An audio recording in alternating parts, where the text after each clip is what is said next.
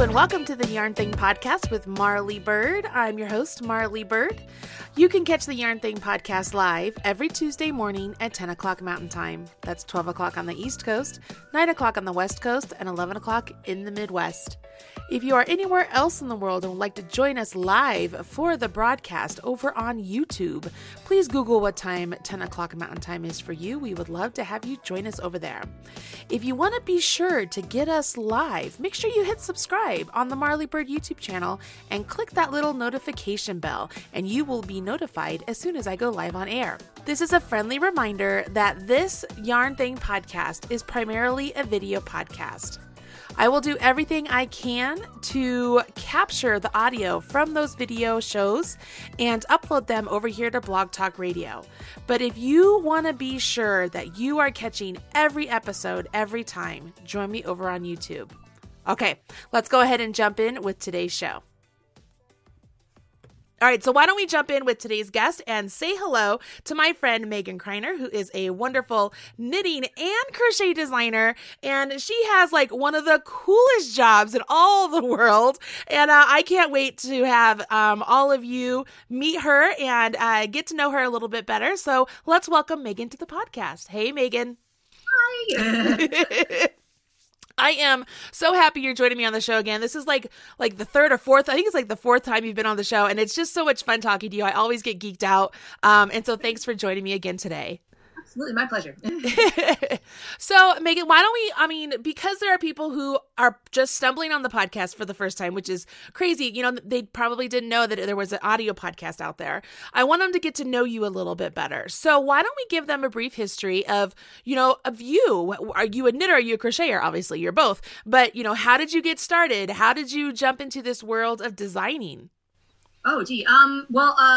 It's kind of a funny thing. Like so I have about 8 books out there right now, and they're all crochet. But the funny thing is, I still almost consider myself a knitter that just happens to be crocheting an awful lot. That's funny. But I'm almost a little embarrassed about how I kind of stumbled into it, because it shouldn't have gone as smoothly as my scenario went. I literally put a box of a couple of toys together. Like, these were literally like the 3rd or 4th or 5th toys I had ever made as original designs. I put them in a box.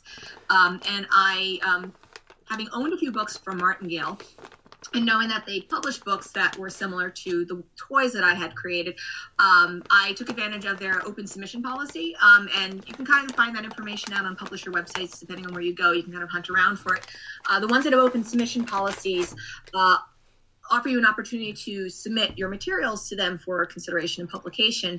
And it's almost akin to like pitching a film idea or any sort of book idea, where you're trying to appeal to a niche audience that hasn't been fully tapped yet.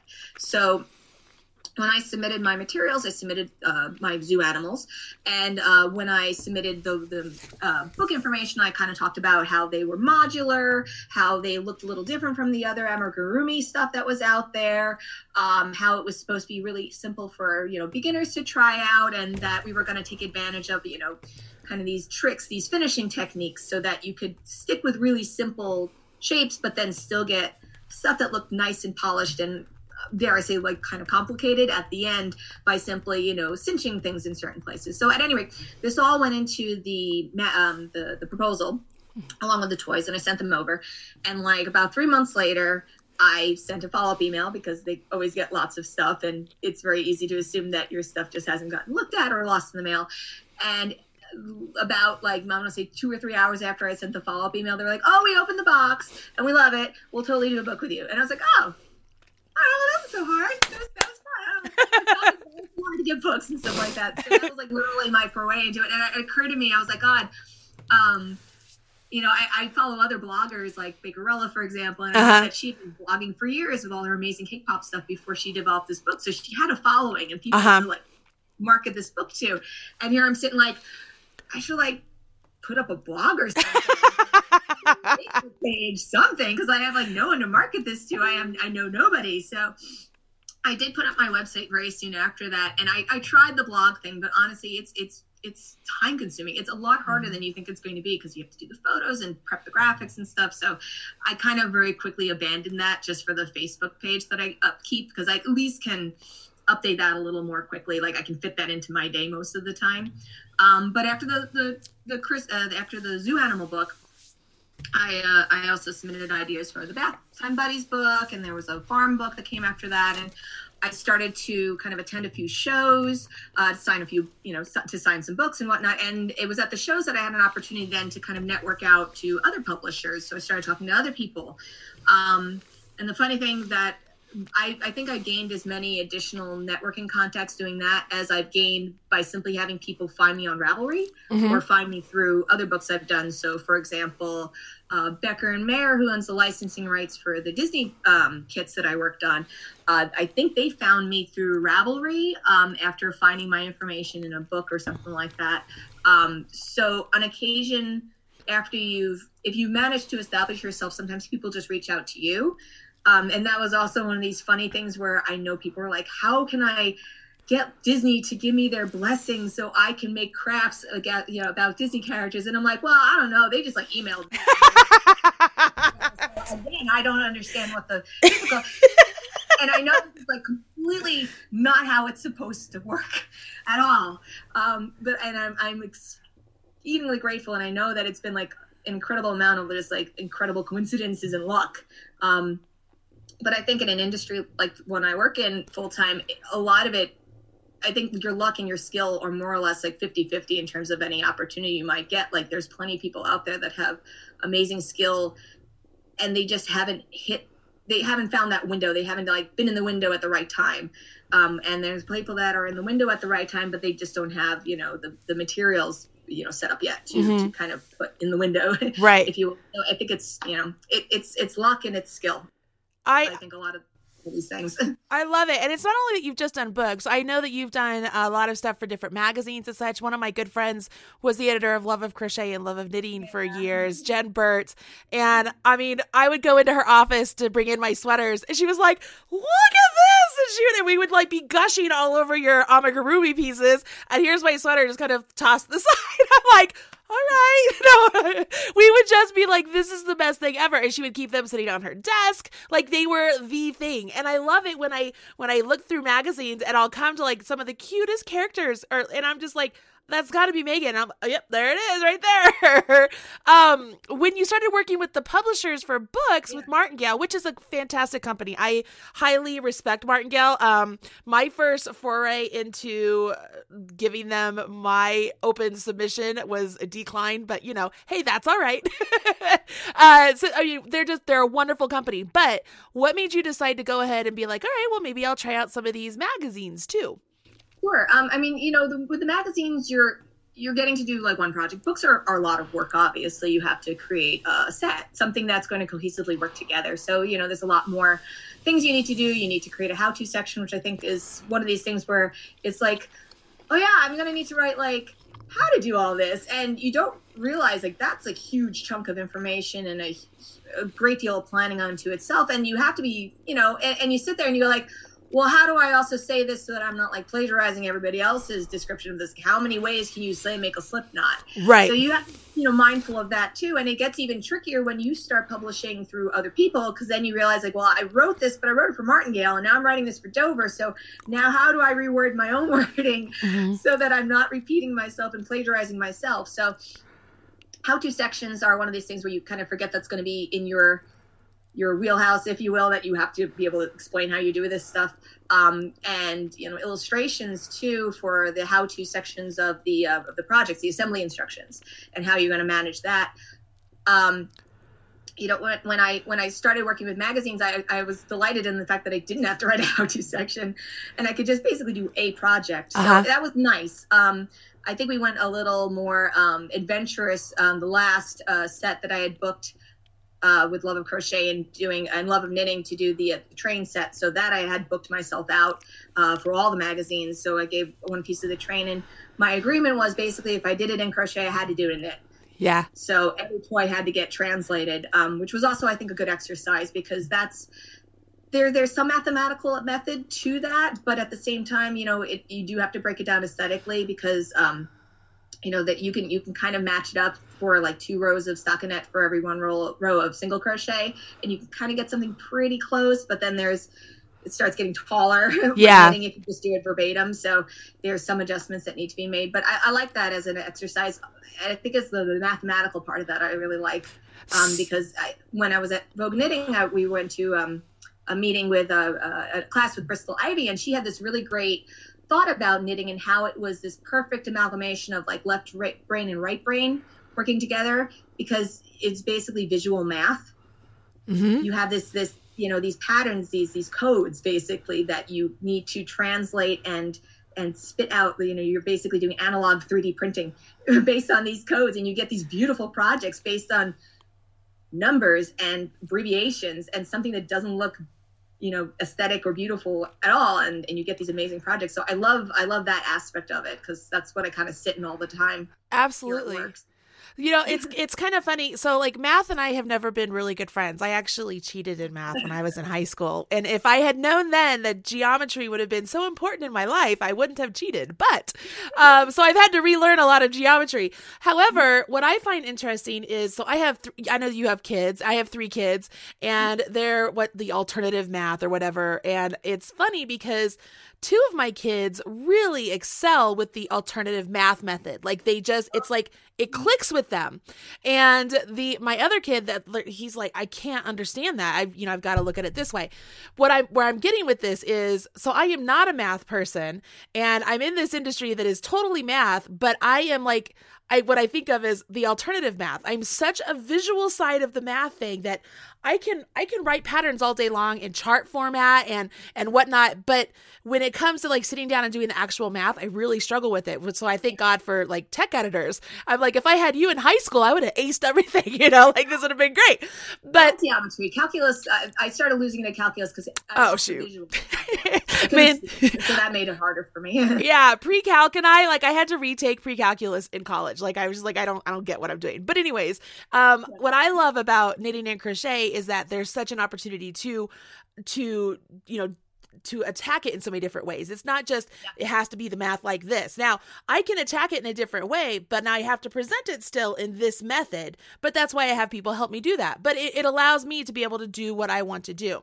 Now, having said that, I am not very good at 3-dimensional character sort of stuff like what you do. Like I've tried, and it is a huge struggle for me. And so the first time I ever saw your stuff, I was like, wow, this lady is so good. And then I found out what you do for a living. I was like, well, of course she's so good. And she has the coolest job ever. So we need to tell people what you do, where you are right now. And I'm at work right now. I had to book a room. I'm podcasting right now. I'm currently at DreamWorks Animation. This is, and I'm going to spin the computer so you guys can see this room. This is the CFX theater, our character effects theater. Basically, that just means that this was a room that our character effects department took over and like decorated to look like this interesting like steampunky theater. So we have like our screens for our dailies, and then there's a piano in here. I'm not sure why there's piano in here, but there's a piano in here. And I want to say that some guy named Steven Sondheim was here banging away on it when we was working out some. It was funny. We didn't know who it was. All we knew was that it was bothering us in our department, and we were going to go over, like, tell them to cut it out. And then they were like, no, you can't do that. He's like working out music for like a film that we ended up shelving, but it's a very random place to work. Oh my God. Oh my God. Yeah, we're like, oh yeah, we should probably leave him alone. This is a room that we have dailies in sometimes, and that just means that we come here and we review the work that we're working on, and people get notes and supervisors take a look. So wait. DreamWorks Animation. That means you're working on some really cool stuff. Do you want to tell people some of the things you are working on and have worked on? Sure. I am currently working on How to Train Your Dragon 3. I'm animating on that. So cool. We're all really looking forward to that. We're about a year out of that film right now, so we're kind of getting into our groove, if you will, getting that done. I just wrapped up on Shoal's holiday special, which got released over the Christmas holiday, obviously, and we were really pleased. Everyone seemed to really enjoy that. And I worked on some other films. I worked on How to Train Your Dragon 1 and 2, Kung Fu Panda 3, Puss in Boots, Turbo. Just trying to, like, off the top of my head, rattle these off. Trolls! Yeah, just a few. Just a few. Some of my kids' favorites. Some of those are like staples in my house. How to Train Your Dragon is a staple at my house. Everybody is watching that all the time. Like if we have a family night, it's one movie that we all can agree on to watch because we just love it. We just think it's so wonderful. And like I told you, I watched Trolls for the first time coming home from Mexico in December, and my son Jojo and I loved it so much. We literally had like a dance party on the plane. We were like going crazy. And my husband, people sitting in the seats next to you. Oh, I know. Well, my daughter was next to my son. Or no, let's see. It was Jojo and then Kaden, and then my daughter and my husband were in front of us, and they turned around and looked at us like, "What are you doing?" And we were like, just like seriously, we were grooving. We were having so much fun. But they're good movies. And so when you say you worked on those, what does that mean? So when I first started out at DreamWorks, my position was actually as a layout artist. So a layout artist is kind of akin to, if you think of a real movie set, it's the set design or set dresser and the camera operator. It's kind of both those positions together in a more of a digital sense. So our final layout artists will take all of the digital props and build the set, put the set pieces together, for example, in How to Train Your Dragon, Hiccup's room where he does all his like noodling with stuff. I would have had to place all of those pieces on the desk and all those things on the shelves. And like in the blacksmith shop, we put all the shields and the swords out. Like all these things need to be placed like real set pieces. And then when we're actually filming it, the animators are going to create the animation aspect of that. So they'll animate the character in the set, and then we'll come back in with the cameras, the digital cameras, if you will, and we will create like a bit of animation on those too. So maybe we have to follow the character, or even if it's a still camera, sometimes we add just a little bit of animation to look like someone's breathing behind it. Because the thing is that even though you can do whatever you want, obviously in a digital environment, it throws the audience off if the cameras in particular are doing something that they know a real cinematic camera can't do. So we actually do try to make sure that when we do a camera move, we think of it in terms of like, well, this is a dolly move, or this is on a track, or this is a handheld. And if we did it that way, like where's the pivot point if it's sitting on someone's shoulder? And these are the things that allow the audience to accept it as a cinematic experience instead of all of a sudden being kind of thrown for like one of these things where you're watching it and the cameras are doing something insane and everyone's starting to get nauseous in the audience. So we're mindful of that when we do that sort of thing. And we were chatting before about How to Train Your Dragon. How to Train Your Dragon was a very interesting kind of perfect storm scenario because the movie originally was actually a lot closer to the book series, and the company was struggling with it. And this was around the time I got hired. The company was really struggling with it because as just a verbatim screenplay based straight off the book, it was not moving. Like we talk about our films, like having the, moving along at a good clip, a good speed, and that there's good action and things are moving along and the audience isn't getting bored. And we weren't having enough good, exciting hits, if you will. Like there wasn't enough action going on for most of these things.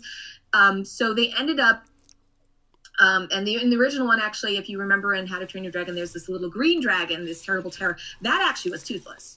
That was our original Toothless. That is why it has no teeth. It was the original Toothless.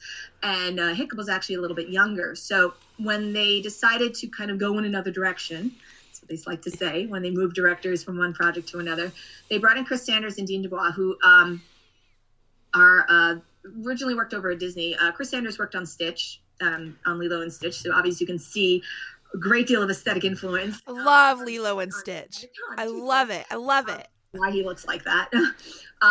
But we had a deadline. We still had to deliver a film. So the film that you see, the How to Train Your Dragon film, was literally slapped together in about 9 months. And it was, a weekend fest, overtime craziness and everything like that. But in a way, I think that it's a stronger film because we didn't really have a lot of opportunity to noodle with it and monkey around with it. A lot of films that have these long production schedules, they get re-looked at and beta tested in front of audiences. Different executive panels look at it. And while there's plenty of really good notes, a lot of times, depending on what the notes are, it can really start muddying the waters and making it really difficult to put out a good cohesive vision. So in a way, we didn't have time to second guess a lot of the stuff on How to Train Your Dragon, which I think is what made it such a nice strong film in the end, because it was basically like, this is the idea and we just have to ram it through. So I love that. I love it. So for me, I know I've talked to you about this before on the podcast, but people might not have thought about it. Yeah. When you sit down and make one of these characters, I follow you on Facebook, and I do have, I'm on your website, but I see you on Facebook much more often. I love it when you will show the drawing, like your initial drawing of what you're doing. It's like watching somebody actually creating a character for a movie, like How to Train Your Dragon or something, but you're doing it for crochet and knitting. Is like, what is your process? How does it work for you? Like, I'm always just so amazed because I can't draw. Like, I'm horrible draw. I don't draw very well, but I love watching you and in your process. And how do you translate what you see on paper into this 3-dimensional thing? Sure. Well, I think the first thing we obviously want to do is I go out there and I look for reference. So, I mean, before I put pencil to paper, I want to see what other people have been doing with whatever concept I want to do. And thank God for the internet.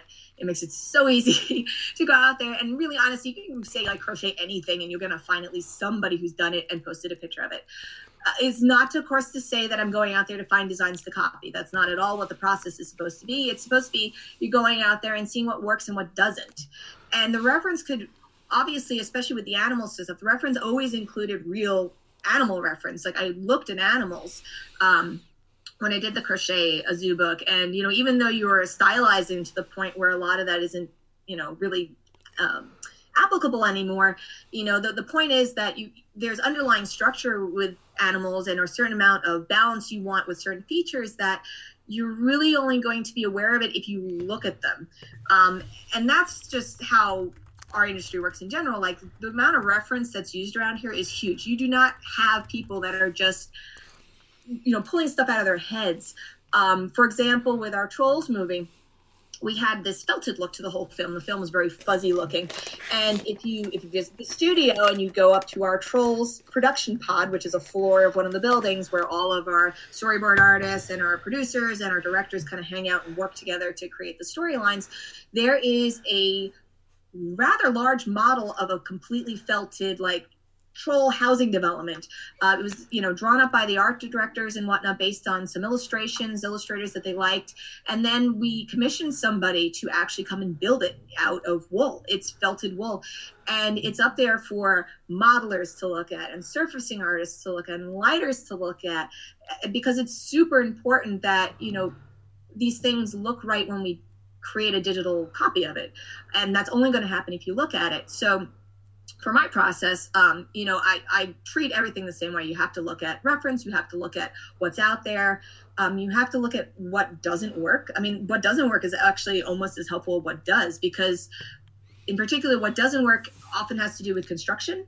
So if I want to create something and I want to do it in the round, but and I find a version of it that was done flat and it's lacking the, structure or a certain amount of weight or whatnot or peel, I'll know not to do it that way. Or maybe it does work better in the flat, or it's less complicated. So it's these things you want to explore that first.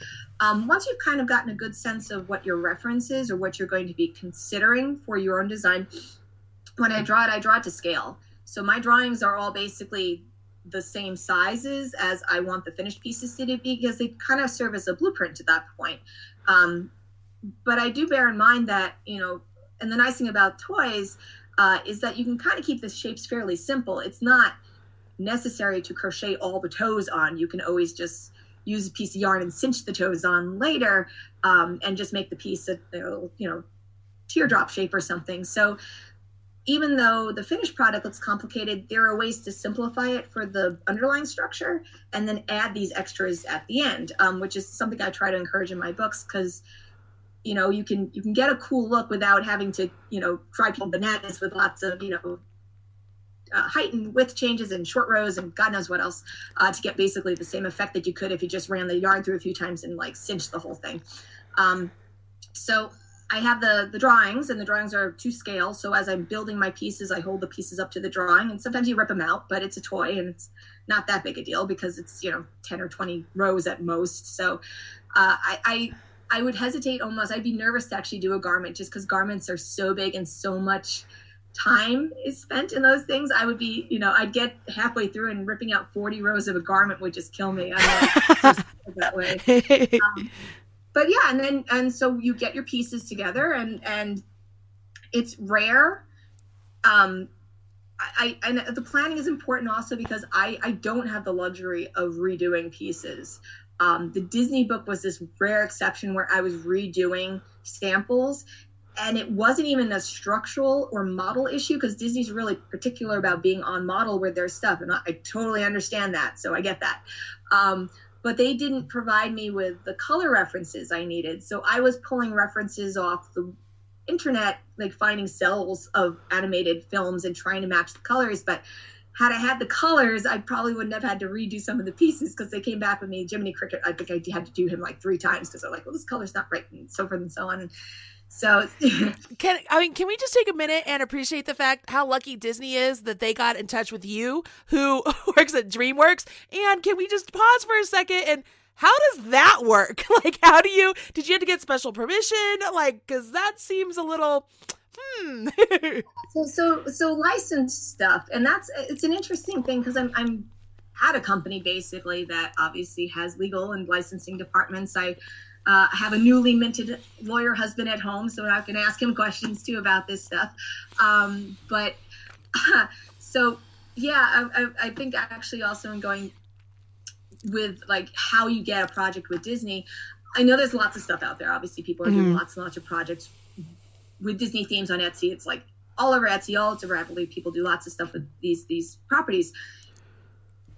Writing it's inspired by is still copyright infringement. I mean, that's just kind of the way it is. It's legally, it is copyright infringement because you're not characters. You're not supposed to be profiting off of them or using them to, that's like what I'm pretty sure the lawyers in the legal departments would say. That's their stance. Big companies, it's, a costly process and time-consuming process to start going after everybody that's infringing and people just doing a crochet pattern on Etsy and stuff like that. It's more likely than not that no one's going to come down on you. But, at the same time, it's one of those things where I've seen people, kind of take commercial properties that are out there and they use them as kind of a crutch, if you will. So like maybe you can't really draw really well, or maybe you don't really have kind of a good appealing character you want to try to design, but there's plenty of reference out there for your favorite cartoon character. So you try to make that. And that's great. That's a really great way to kind of step into this and really kind of, expand your abilities to design something.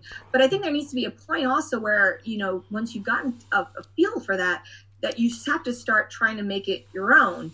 Because that's the step you really want to get to. You don't want to be just copying somebody's work. You really want to get to the point where you can kind of do your own thing. And, commercial properties are great for that. They're obviously these highly precision, well-developed, super appealing pieces of marketing geniusness. But, at the same time, you want to be able to grow as an artist too and move on beyond that. So my encouragement with that is usually, use it for reference, use it to practice, but like do your best also to kind of develop your own look eventually. Because, taking other people's work is it is always going to be somewhat fraught with some difficulties. It's never going to be clean cut. Right. I feel like ethically too, you have to kind of ask yourself, yeah, this is great. You're doing this and kudos to you for not you per se, but whoever for being able to recreate that. Cause that takes talent to do that. But if say it was Stitch and that was their character and all of a sudden everybody in the world is making a Stitch, that they would be irritated with it. Just because Stitch is owned by Disney, it's a big company, doesn't be like, oh, it's a big company. They're not going to worry about it. You have to, take it down to that level. It's that's their property. And so I feel like ethically you have to ask yourself, should I be doing this? If this happened to me, how would that make me feel? And I'm just like, you shouldn't do that. But for you got, how great Disney asked you to do this for them. Yeah, it was funny. It was a very weird conversation because we have at DreamWorks, when you do projects for other companies, you have to go through, we have like outside work agreements that we have to sign off on. So because any work that I do as an employee of DreamWorks Animation belongs to them. Like my work is their work, and they have ownership. So if I do books, or if I do crochet work, or if I do really anything that I'm, being contracted with someone else or stuff, if I'm not careful about making sure they sign off on that, like they could literally come back and say like, oh, those crochet characters you made, like we own that because you made that while you were an employee for us. So, covering myself is important, obviously, on this end. But then, obviously, when Disney comes and asks you to work on something, that becomes a really funny conversation because you go there and like, hey, so you want me to crochet some stuff, and it's not going to be a conflict of interest because it's not like we're doing that sort of stuff here. For me, the funnier thing is that we have a publishing team, and I've been trying to get them to do a DreamWorks crochet or knit related thing, and that's been a lot harder, especially since we've had the changeover in management. We had Universal purchase us, so a lot of those employees are getting shifted around, redundancies and stuff. So, but yeah, I was telling the DreamWorks people, like I'm literally here. I can work on this stuff for you. Like if you want one of these kits, I'm happy to design it. Like just let me know. But, but Disney's across the street from us.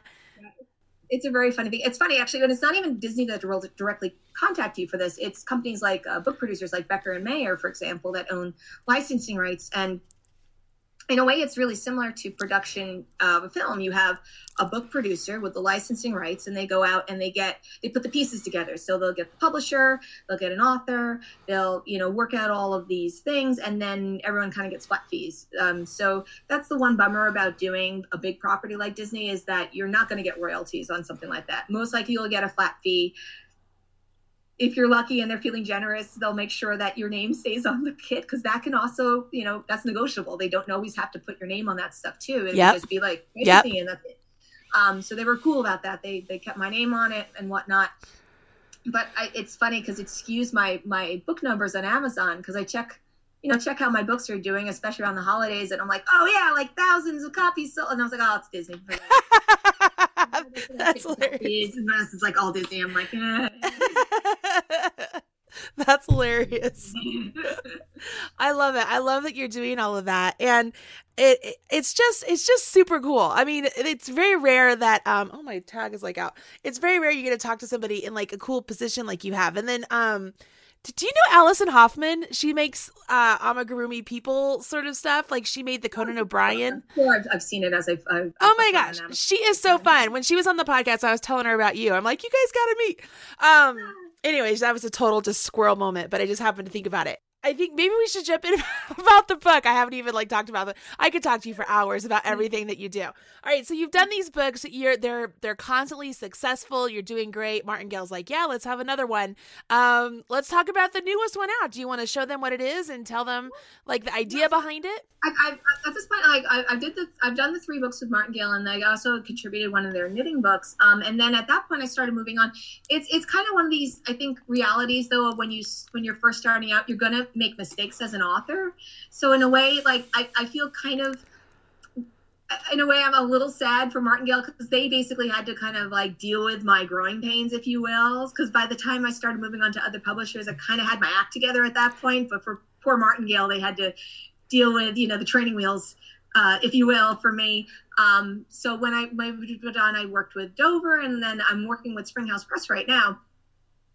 For Springhouse Press, my 2 latest books with them, I did the Christmas book was last year's. And this was actually meant to have about, I think, 50 patterns, and I developed about 50. And then I was telling them, I was like, geez, I feel like it's going to be kind of a big book if it's 50. Maybe we should like split this up or something and do like 30 and 30 or something. And like at a 30-page book, I think it was like, it's like 129 pages. Wow, that's huge. At 50. So I'm glad we split it, which means there will be a second volume of this at some point. But I was super excited to work with them in particular because I really liked their photograph aesthetics. They were very cool about me sending them lots of pictures. Like I put up a whole Pinterest page of just the photo aesthetics of Christmas photography, where everything had like, vintagey wood looks and soft, glowing yellow Christmas lights in the background. So they were very, very good about capturing that. And again, it was one of those situations where we had to redraw the whole how-to section again.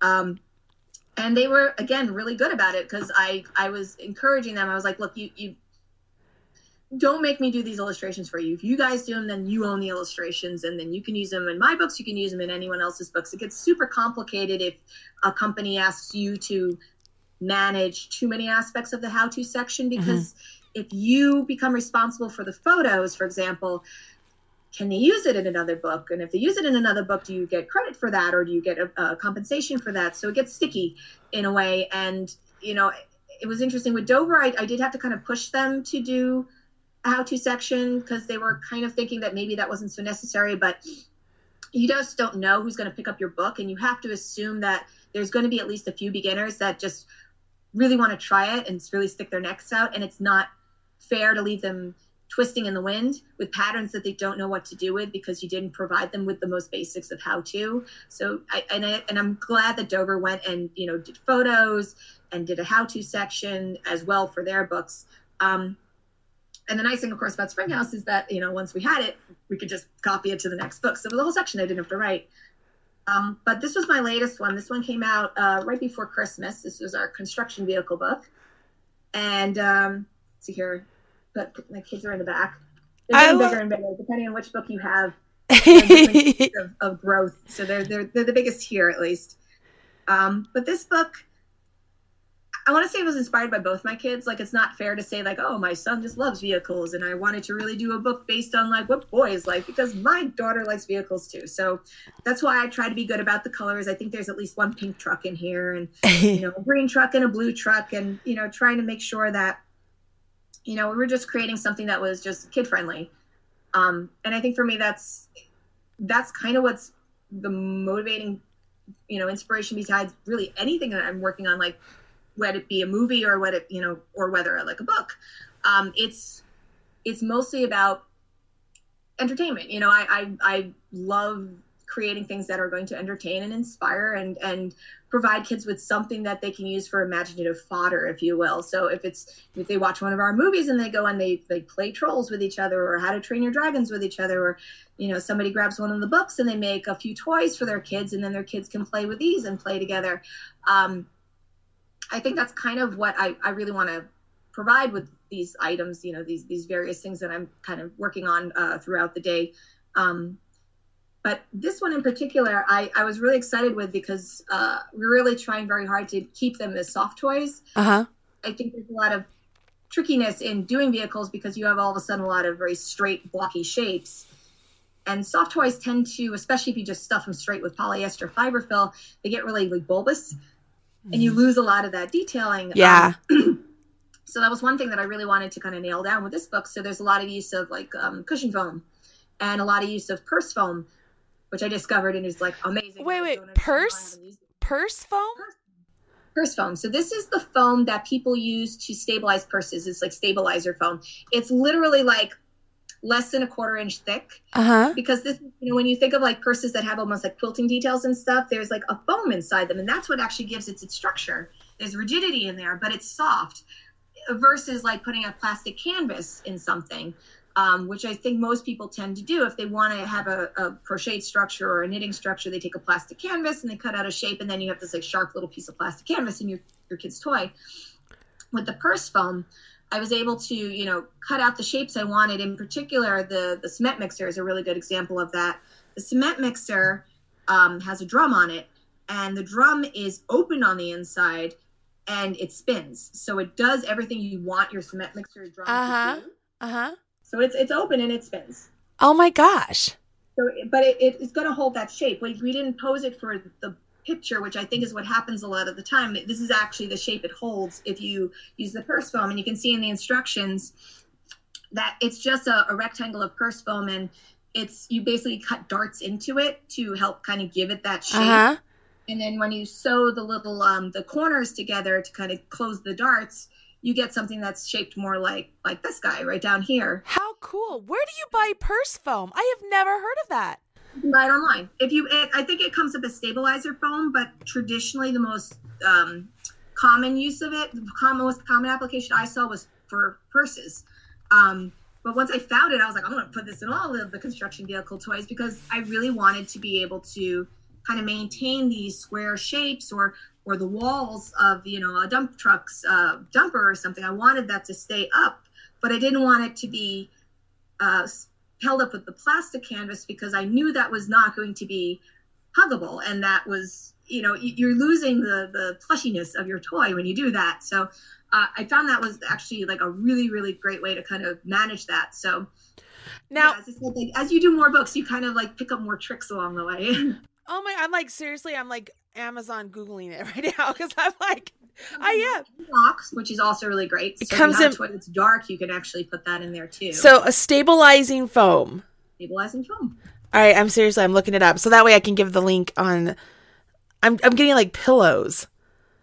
Yeah, I mean, there's it's good because the cushion foam, there's a polyester cushion foam, and it usually comes about an inch thick or so, but you can cut it out, you cut a few squares and stack them, and then you can get a cube. And that works really well for like cube toys and stuff. I think I also I first used a stabilizer foam in a 6th and Spring book. Where I did the castle set.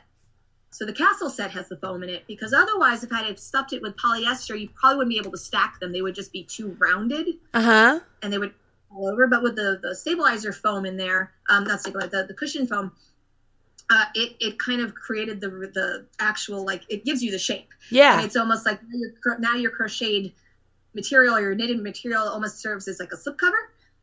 Oh my gosh. Yeah, it's called, there's like fusible foam stabilizer for purses. I'm sorry, you've like just totally rocked my world. Like, I'm all, what is this? I'm sorry, the podcast is over. I'm shopping now. Yeah, I know, right? I'm like, this is the coolest thing ever. I like you because I love crocheting purses, and I do use the plastic canvas like when I need to do stuff, and or I like to crochet felt purses because the felt gives it some stability. But this is fantastic. Yeah, no, it's great stuff. I was so happy to find it because I used it all over the construction vehicle book, and it was super helpful. So because, as I said, it's so hard to hold up structures. And I mean, as I said, the cement mixture is, I think, the best example because then basically after I created the structure basically of the drum, the crocheted part basically serves as a sleeve. It kind of slips inside and then it gets kind of folded over the top and pulled down. So the purse foam then gets kind of encapsulated in the crochet material, and then basically you have something it's holding it up, and the crochet materials again like a slip cover over it. So I love it. So what do your kids think about all of this? Like, first off, they must think you're the coolest person ever because I've seen the costumes and I've seen the cakes that you make for them, and they are like, they put me, I don't even attempt anymore because I'm like, you just totally put everything to shame. But they must be like, my mom has the coolest job ever. I did. They like my job. I think they both, there's always ups and downs with this sort of stuff. There's time commitments, obviously, to do any project. I think every mom out there, regardless of what their career is or what their home life is always incredibly annoyed with the question of like, how do you find the time to do it? Oh. Honestly, it's like one of these things where you're like, well, you find the time, and most likely you're really tired or something else is falling off your plate that you need to address. Like, there's always something that you're not addressing. Yes. Like, my house is a disaster, for example. Like, it's because you run out of time at the end of the day. You're only 24 hours. You need to sleep on some of them. Yeah. But it's always those, for my kids in particular, I try my best to encourage them to try out the stuff that seems to interest them. So like if, we'll watch How to Cake It videos with Yolanda Gump. She's fabulous, and we've been watching her on Tuesdays. And my kids really love that because when it gets to the point where we can, get to their birthday cakes, they feel like they have maybe a little more ownership over those types of projects because they can talk to me about it, and we can all kind of work out these cool things together. So even my son has started trying to learn how to crochet himself. As I said, it's only fun for the kids if they feel like it's something they can incorporate into their own lives. If they just watch mom doing it all the time, it's just something that mom does that takes time away from them. Yeah. So whenever we can kind of work up, if I can work the kids into the projects, like I'll ask them like, what sort of toys would you like to see? Or like, what color should I make this? Or, how would you design this? Or, I try my best to like ask them for their opinions because honestly, they're kind of the recipients of these types of toys in the end. And I mean, they were more or less like my inspiration for starting these books anyway, because I think there's always been this feeling that there's always too much stuff people are purchased for their kids at stores. And, you know, when you create something for a child, when you make a garment or you make a toy and stuff, it's not just the garment and toy, it's the time you've put into it. Mm-hmm. And I think that's that beautiful special aspect of a unique item that's been handcrafted for you is that it's not something you can buy in the store, and you know that it took somebody a few hours to make it. And, you know, for everybody, I think right now time is so precious. So yeah. I think it adds this beautiful value to a toy that makes it that much more, you know, it's more satisfying when you watch a kid play with something like that and they get some enjoyment out of, you know, doing something imaginative with it. Absolutely. Absolutely. You know, so they have to use their imagination so they play with any of this stuff. Which is So I want to have you answer a couple questions that we have in the live chat. But before we do that, I am going to say right now that we do have one prize to give away live on air. So if you're listening to this podcast live right now, you have a chance to win. All I need you to do is in the comments of this video, I need you to type, "I want to win." And once I tell Brittany to randomly select a winner, she'll randomly select one of you who typed in, "I want to win," and you will win, whoever the randomly selected winner is, you will win a copy of Megan's book, Construction Vehicles to Crochet. So that's what you have a chance to win. So put it in now. I will choose it here in just a couple minutes. So you have to put it in now. I want to win. If you're not watching this live, don't worry. There's going to be a chance for you to win here in a minute as well. But while everybody live is doing that, I'm going to ask you a couple questions, Megan, that we had. One isn't a question. It was a statement by Missy. She says that mom guilt is universal, no matter what you're doing, whether it's a job outside of the home or inside the home, you know, the time that you have to spare, you know, you never know where you're grabbing it from. When people say, "Where do you find the time?" I often will tell them, well, obviously I'm stealing it from other areas of my life. And that's the hard part is, you know, just what you said, my house will be an absolute disaster. And you can tell I'm on deadline because I'm like, I do not have the time to run around after all of you and pick it up. Like, I just don't. I have to do this. You know, you have to steal it from other areas of your life. So I totally get that. Jennifer Purdy says that she would love to have an amigurumi toothless. Is there a pattern available? It kills me. Yes, I actually do have a pattern written out because they had at one point said, like, we're going to do a crocheted dragons series, like how to crochet your dragon. I'm like, it's awesome. I will totally do that. And I made the pattern. And as I said, like our publishing group is kind of like ground to a halt, if you will. So like I'm stuck with it and I can't release it unless I get permission. So I do have one, but I can't release it. I know there are other ones out there. So, you know, it's not as if it's impossible to find one. But the one that I did, it sits on my desk. And actually, there is a second one of it. Nico Marlette, who actually did all the design work. He designed our dragons. He's one of our most amazing artists here. We did this little like a book fair type thing, and I had all my crochet books out. And he came by, and I had the toothless sitting there. He's like, "I like that. I want one." And I was like, "Well, I can't sell this. This is, you know, my only sample." And he's like, "Well, can I trade you for?" He's like, "I'll draw you something." I'm like, "I will." Oh, yeah. With basically our top art director, he gave me this amazing drawing of like Gabra riding a Grunkle. Like crocheting this thing. I was like, oh man, I am like totally getting the better end of the stick. Oh yeah. I'm like by the end of the weekend and stuff, but that was definitely my best barter, my best trade. So that was the only other toothless that I've ever created. As I said, I have one. I follow up every once in a while, so I'm hoping at some point I'll be able to do something with it. But until that happens, like my hands are kind of tied because, you know, obviously copyright infringement that happens outside of the company right. is one thing, but like having someone in the company. Could you imagine? Sorry, boss, I didn't know. I thought it was cool. You said it was fine. Yeah. All right. So we have Emily. She is requesting an Incredibles in crochet. So if you have any pull with Disney, you know, try and get the Incredibles book. Well, you know, it's interesting. So the folks that own the licensing rights, like Becker and Mayer, for example, if there's interest, that information probably could be sent to them because they're the ones at home, you know, work with the licensee, agreements, and they're the ones who basically decide like what properties they want to get greenlit. So, my feeling on that is if you really like an idea and you really would like to see a kit, the best person to go to is the licensee or the book producers that own the licensee rights, and say like, hey, I would totally buy this. And if you have a whole bunch of friends that say, I will totally buy this, they might actually, start considering it. Because again, it's, at the end of the day, this is a business and these are business propositions. And as wonderful as it would be to have certain patterns, they always need to look at the profitability of it. So, and I think profitability has that, aspect of, well, is there a market for it? So, if you're telling people that you want to buy it, at least maybe they'll consider it. So I would send those requests to them. Fantastic. I think that's good. Let's see here. I'm trying to scroll now. I'm to the part where everybody says, I want to win, because everybody wants to win a copy of your book. So on that topic, for the construction book, which they are leaving that comment, I want to win. If I were to ask you what your favorite design from that book, or maybe it's one of the most fun ones you did, or whatever it is, tell me what it is. And then if you could show it on camera so people can see, that'd be great. Let's see. I don't know. I'm looking.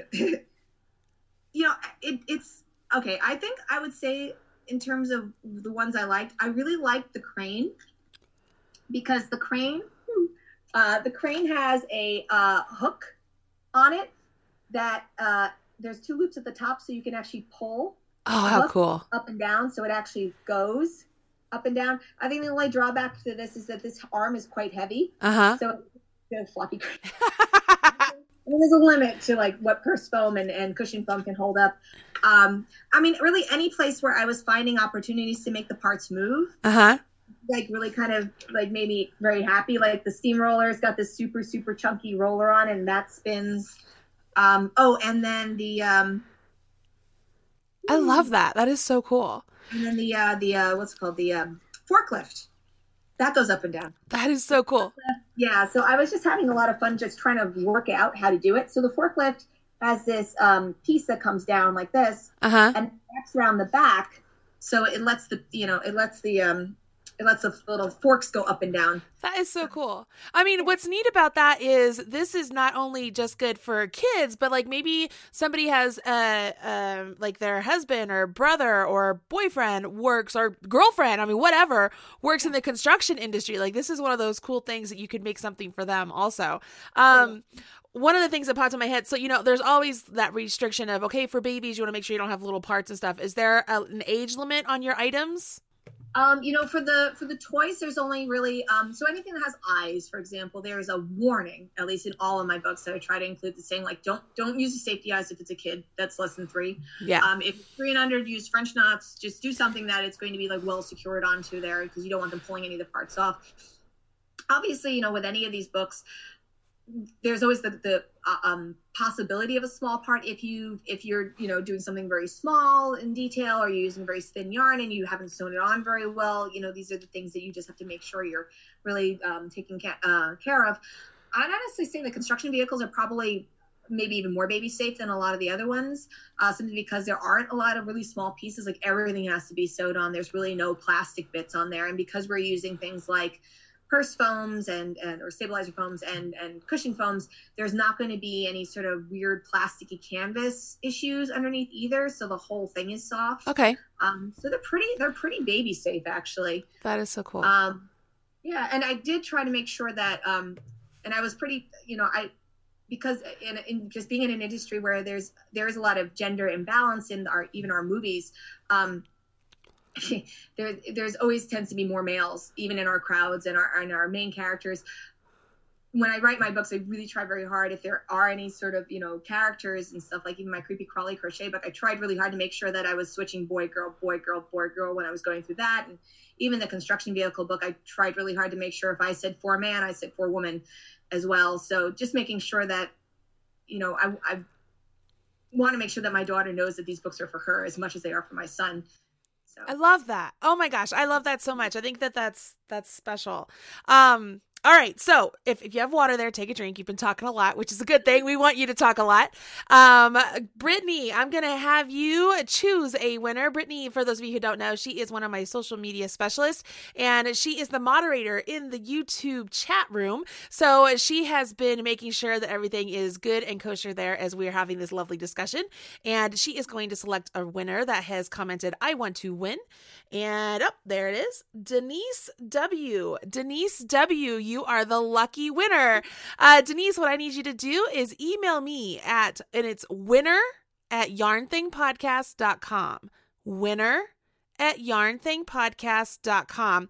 And I will need your mailing address, phone number, all that information. So that way I can send it off to Megan and we can get you a book right away. So congratulations, Denise W. Now, having said that, I did mention there are 2 ways to win here on the podcast. And that was the first one. So it's always beneficial for those of you who are able to join me live. And if you want to make sure that you're aware whenever I go live here on YouTube, make sure you have hit subscribe on the Marley Bird YouTube channel, and you have hit that little notification button. It's a bell right next to the subscribe. And when you hit that, that will let you know whenever I go live on air. It'll let you know immediately. And it could be like, oh, it's podcast time. I'm going to sit here and eat my lunch and watch the podcast. So make sure you do that. But if you're not able to watch live, I totally understand. Life gets in the way. We're always borrowing time from here and there, right? I want you to have a chance to win as well. So we are blessed enough that guests on the show give away 2 prizes, one to a live winner and one to somebody who leaves a comment on the show notes after the podcast. The show notes are always available at marleybird.com. When you go to marleybird.com, there's a drop-down menu that actually says podcast, and you can see where it says show notes. You can click on that and find the show notes for whatever show you are watching or listening to. When you click on that, you find the show notes for that particular show. So, for example, today would be Megan Kreiner. You'd go to that, and right there on the show notes, you'll find a brief synopsis of things we might have talked about, maybe some links or images or anything like that. At the very bottom of the show notes, you have to scroll all the way down if you're on mobile, scroll down if you're on desktop. You'll see where it says comment, and that's where you will actually leave a comment that includes a keyword that Megan's going to give us here in a minute. You must include that keyword because that's sort of like your golden ticket. That's your proof that you've watched the show or listened to the show. Okay. So for example, several weeks ago, we had the lovely Heidi May on the podcast. Absolutely love her. She does really great crochet work. I mean, you guys, if you don't know who she is, I'm guarantee you have seen some of her items out there. You just don't know that it's her. And so when she was on the show, she was giving away a pattern package, 3 patterns, to somebody who left a comment and used the keyword inspire. So the lucky winner from that show is Kim Landy. Kim's comment was, I am so inspired by Heidi. Her story about how she started has started my wheels spinning about how to jump into designing. I'm so grateful that Marley brings on interesting people to chat with. Well, Kim Landy, congratulations. I'm so grateful that you enjoyed the podcast and you are the lucky winner of 3 patterns from Heidi May. So that's how easy it is, you guys. You go, you leave your comment on the show notes for the podcast you watched or listened to, and then you sit back and kind of wait. We choose a random winner from those comments on the show notes. I'm going to say that again because it's very important. You must leave your comment on the show notes at marleybird.com in order for them to be randomly selected, okay? Then we will choose a winner about 2 to 3 weeks after the original air date of the podcast. I can't give you a specific date because my travel schedule is all over the place, and sometimes we have to skip a week or 2 before we do another show. And so that would, offset some of the time that you might have to wait between shows. But when in doubt, just go leave a comment. Let me know you enjoyed the show. You never know if you're going to be randomly selected as the winner. When we select the winner, we'll announce it on the podcast, email you, and get your information to send you the prize. It's really not that difficult. Leave a comment on the show notes, include the keyword, sit back and relax and enjoy other shows. Pretty simple, right? Okay, so Megan, I'm going to ask you, where do they need to leave their comment? You need to leave it in the show comments, right? In the show notes, yes, over at marleybird.com. That's not to say we don't love your comments here on YouTube. We love your comments here on YouTube. I love it when you smash that like button. But if you want a chance to win, you have to leave your comment on the show notes. And they have to include a keyword. And Megan, what's going to be their keyword?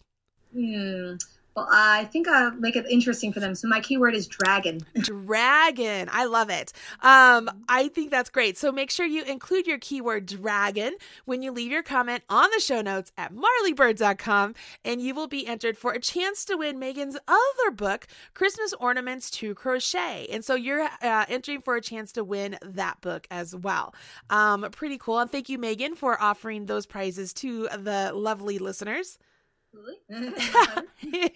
It's so much fun. So we've given away a prize. We've told people how they can win a prize. We've learned about your awesome job, your great story, your awesome books. You're working on How to Train Your Dragon 3. Do you have more books in the works also? I do. I have 3 kits in the works right now with the Bookshop Ltd, but I've been sworn to secrecy on those. So unfortunately, I cannot talk about those. But I was also chatting with Springhouse Press, and I'm hoping that there might be a knitting book finally in the works. Oh, cool. Yay, finally. So yeah, I definitely have quite a few more going up there. The new kits are going to be really similar in kind of formatting to the Disney ones, but they'll be designs that I've actually done. So those are kind of fun. That's awesome. And then for everybody who wants to follow you on social media or follow, as you know, your design world, where would they find you on? I mean, are you on Instagram? I know you're on Facebook and your blog and all that good stuff. Yeah. It's basically MK Crochet basically across the board on Instagram and on Pinterest and Twitter and Facebook. But Facebook's really the place I'm most active because that's about the easiest thing I can update on more of a daily basis. It's all about, just finding the time to do stuff. So yep. Yeah, Facebook, if you need to get a hold of me or ask questions or stuff, Facebook's really great. And then I have also a contact form through my website, mkcrochet.com. So either of those places are great, to get a hold of me if you got questions about any of the patterns, really. I think it's so great. And, I seriously, I love having you on the podcast. I wish I lived closer or got to hang out with you more because I just think you're just fantastic. I think you're absolutely fantastic. No, this was so much fun. I hope that we get to do this really soon again. It would be great. And I know that you are jet lagged a little bit. You were at VK Live this last weekend and you're at work and got to do all that good stuff. But thank you so much for joining me on the show and taking time out of your day to join me over here. I really do appreciate it. Oh, my pleasure. Well, thanks for having me. Oh, you're welcome. All right, so I'm going to say thank you to all of you joining me today on the Marley Bird YouTube channel for the Yarn Thing podcast with Marley Bird.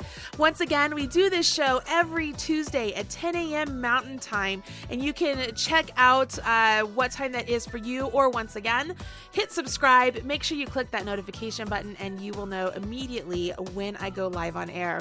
Let's say thank you to our sponsors one more time. Erin Lane Bags, Craftsy.com, Creative Bug, Stitches.events, Buffalo Wool Company, and last but not least, Red Heart Yarns, where I'm the proud national spokesperson. I will talk to you guys next Tuesday when I think it's next Tuesday. Let me make sure. Yes, next Tuesday I'm on the air.